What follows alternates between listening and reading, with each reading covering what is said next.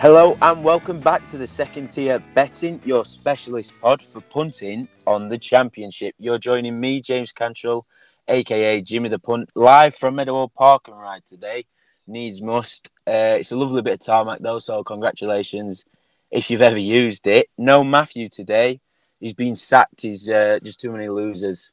Joking, of course. He's on holiday again. I think he's in Krakow at the minute.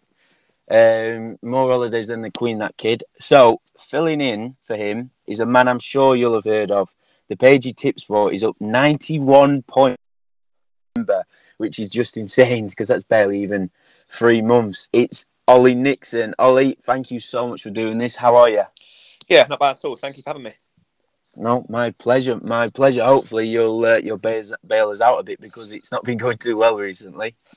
Yeah, we'll see what I can do. It's quite nice actually for me to dip into the Championship. It's an area that I look into a little bit, but to have to pick three specifically from that league is led me to a couple of bits that hopefully have got some value for you. Yeah, it's a challenge, but if you could get us 3 winners, that'd be lovely. Put us back in the green. Yeah, I'll see what I can do. Bro, so before we get into it, got a little bit. So started a new feature for the intro just to spice things up. It's a little bit of trivia. So for you, Ollie, to answer, and hey, listener, you can even join along at home if you want to. It's the January transfer window shut on Tuesday. So have you got any ideas, Ollie, which Championship club spent the most money? The answer, I don't think it will really surprise you, to be honest. Oh dear. Do you know what? Weirdly, it's a strange one, the transfer window, because I kind of keep track of it, and then I feel like every time there's a window, I get about 2 weeks down the line, and there's about 6 players that have moved, that are big old moves, and I've just totally passed me by. I don't know what it is about the transfer window. Maybe I've sort of moved away from it, but it's one that I don't pay massive attention to. Who would I think have spent the most money? There's obviously some clubs down there that have got a lot of money spend. I would go with. I'm gonna go for a different one actually. I think I'm gonna jump in with. No, I'm not. Sorry, I'm changing my mind loads here. I'm going to go with Norwich just because they've got a lot of money and new manager. Why not? Oh, it's a good shout. It's sort of in that region of the parachute payment, boys. It's actually Burnley, the leaders. They spent 14.15 million according to Transfer Market, a budget expenditure dwarfed by what's going on in the league above. The main import was South African striker Lyle Forster joining from Belgium for 11 million. One of 3 signings they made.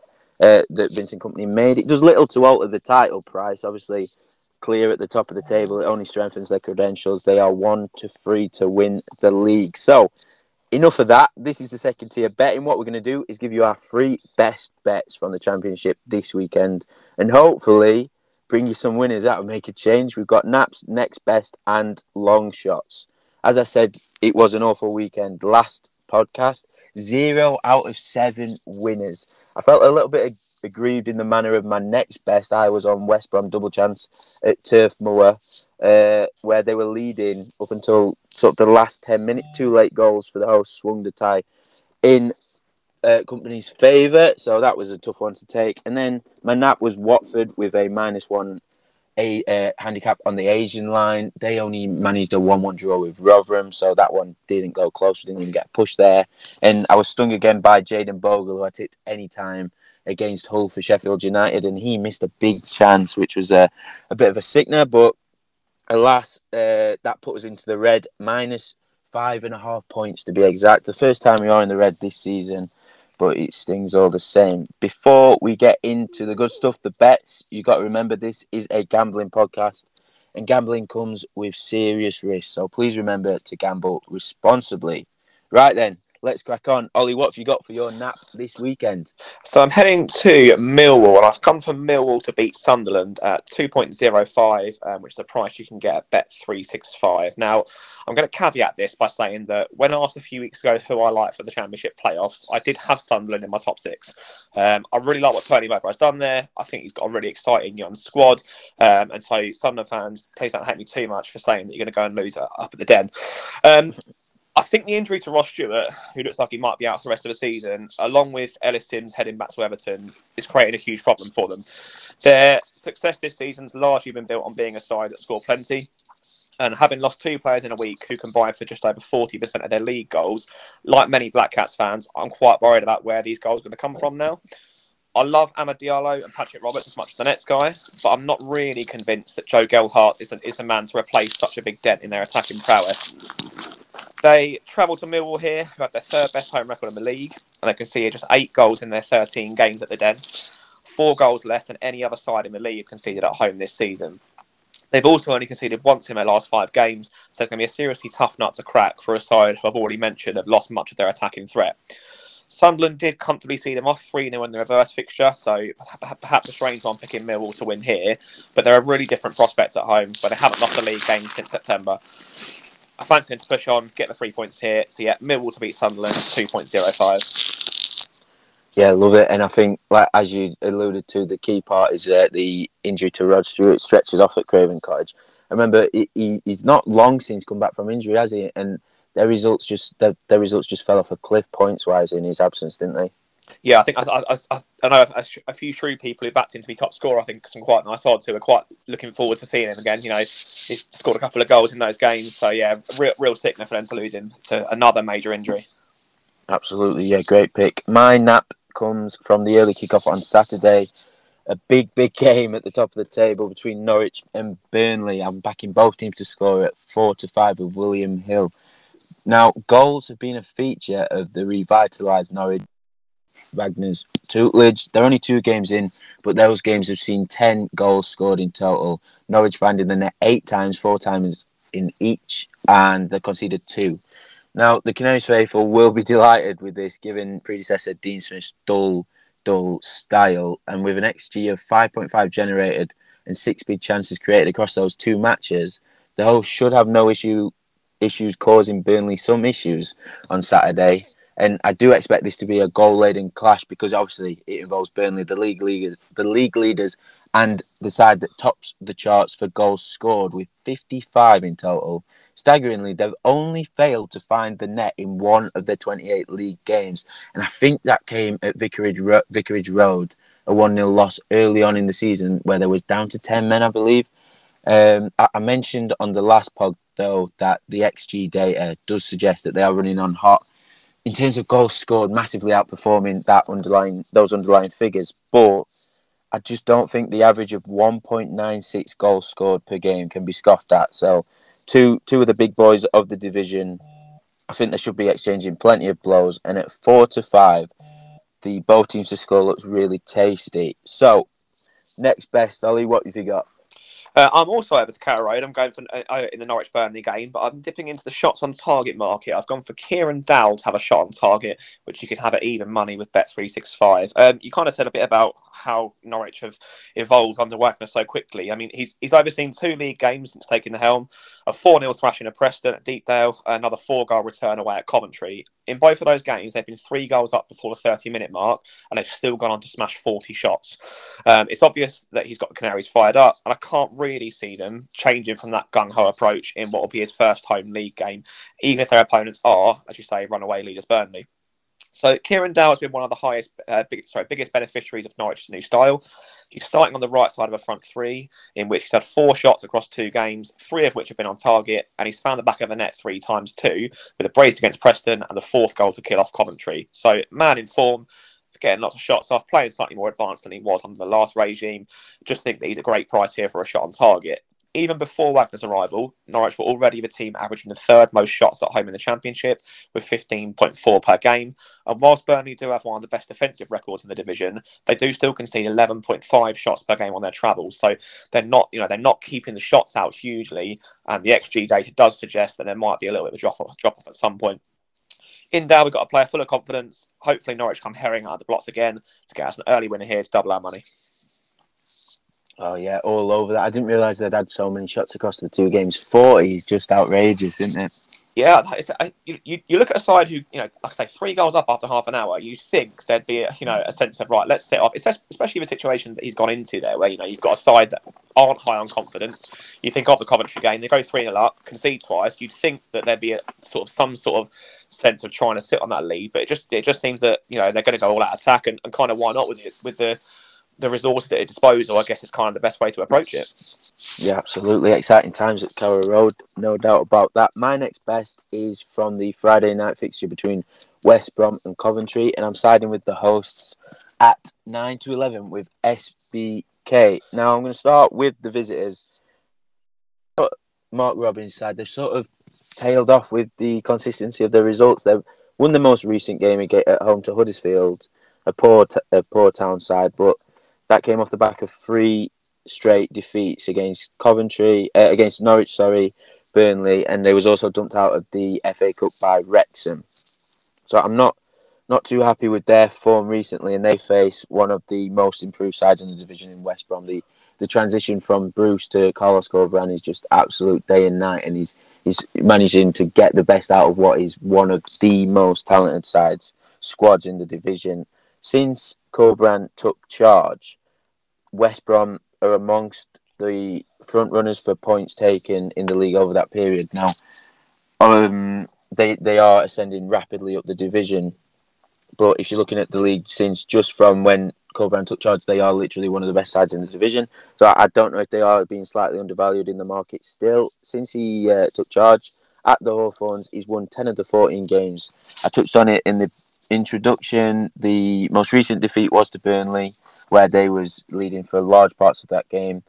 One of the other defeats came against Sheffield United in Corberán's first game in charge. It was only 4 days after he took the reins in the Midlands, and the other defeat came against Coventry, Friday's opponents. But it's worth noting that the only goal of that game came via the spot deep into injury time. So at home, I just think West Brom are going to have too much quality for I don't want to say out of sorts, but a slightly out of form Coventry side who just sort of left me scratching my head recently. So my next best is West Brom to beat Coventry Friday night at 9-11. So into the long shots, my favourite part of the show. What have you got for us, Ollie? It's something I made my name on a little bit here. So whenever I'm looking for a long shot, I tend to always head to the goal scorer markets. And whilst my first port of call is looking for players out of position, we usually don't know this until team news. So it's one we have to try and sort of see what we can do is try and pick something up beforehand for things like this. My next favourite angle is to look out for teams who cannot defend set pieces, find the best aerial threat from their opponents, check out their goal scoring record, and hopefully the odds are in our favour and reflect a bet. So my go-to team in the Championship for this is Bristol City. They've conceded the joint most goals from set pieces in the league with 11, and so clearly they've got a deficiency in that department. Opponents Preston have scored the third most from set pieces in the league, which is only behind set piece monsters Millwall and Sheffield United, who have obviously got players like Ahmed Hodzic, John Egan, etc., attacking them. So you'd think here that one of the sides that have conceded the most in the league for set pieces versus third most scored is quite a decent matchup. Now, Preston themselves have got 3 main set piece threats, 2 of whom have scored this season in Andrew Hughes, who has got 2 goals, and he actually scored in the reverse fixture at Ashton Gate. And they've also got Jordan Storey, who has also scored 2 goals. However, they're both priced at 14-1 any time here, and I'd probably say that's about fair enough for some goal scoring centre-backs. We're instead going to have a little dart at the third centre-back, which is 6'3" Liam Lindsay. Now, he's yet to score this season, but he has had 14 attempts at goal, racking up a total XG of 1.4, so he's definitely due a goal. It's a bigger XG than both Hughes and Storey, and so to be getting almost double the price for him to score, he seems a bit of value. He's capable of finding the net, having scored 13 career goals, and hopefully he can grab one for us here. I always like to spread my unit across the markets in this sort of thing, rather than just going for any time, as far too often you'll see your pick net the only goal in a 1-0 win, and absolutely kick yourself for not being on first goal and last goal. So the way I'm going to play it is we're going to have a quarter of a unit on Lindsay to score first at 66-1. We're also going to have another quarter of a unit on him to score last at 66-1. And we'll have half a unit on him to score any time at 25-1. Those prices are all best priced with Sky Bet. And so we're cheering on the 1-0 win with a Lindsay late header. Well, I love that. And I love the explanation because I do exactly the same when I'm looking for goal scorers.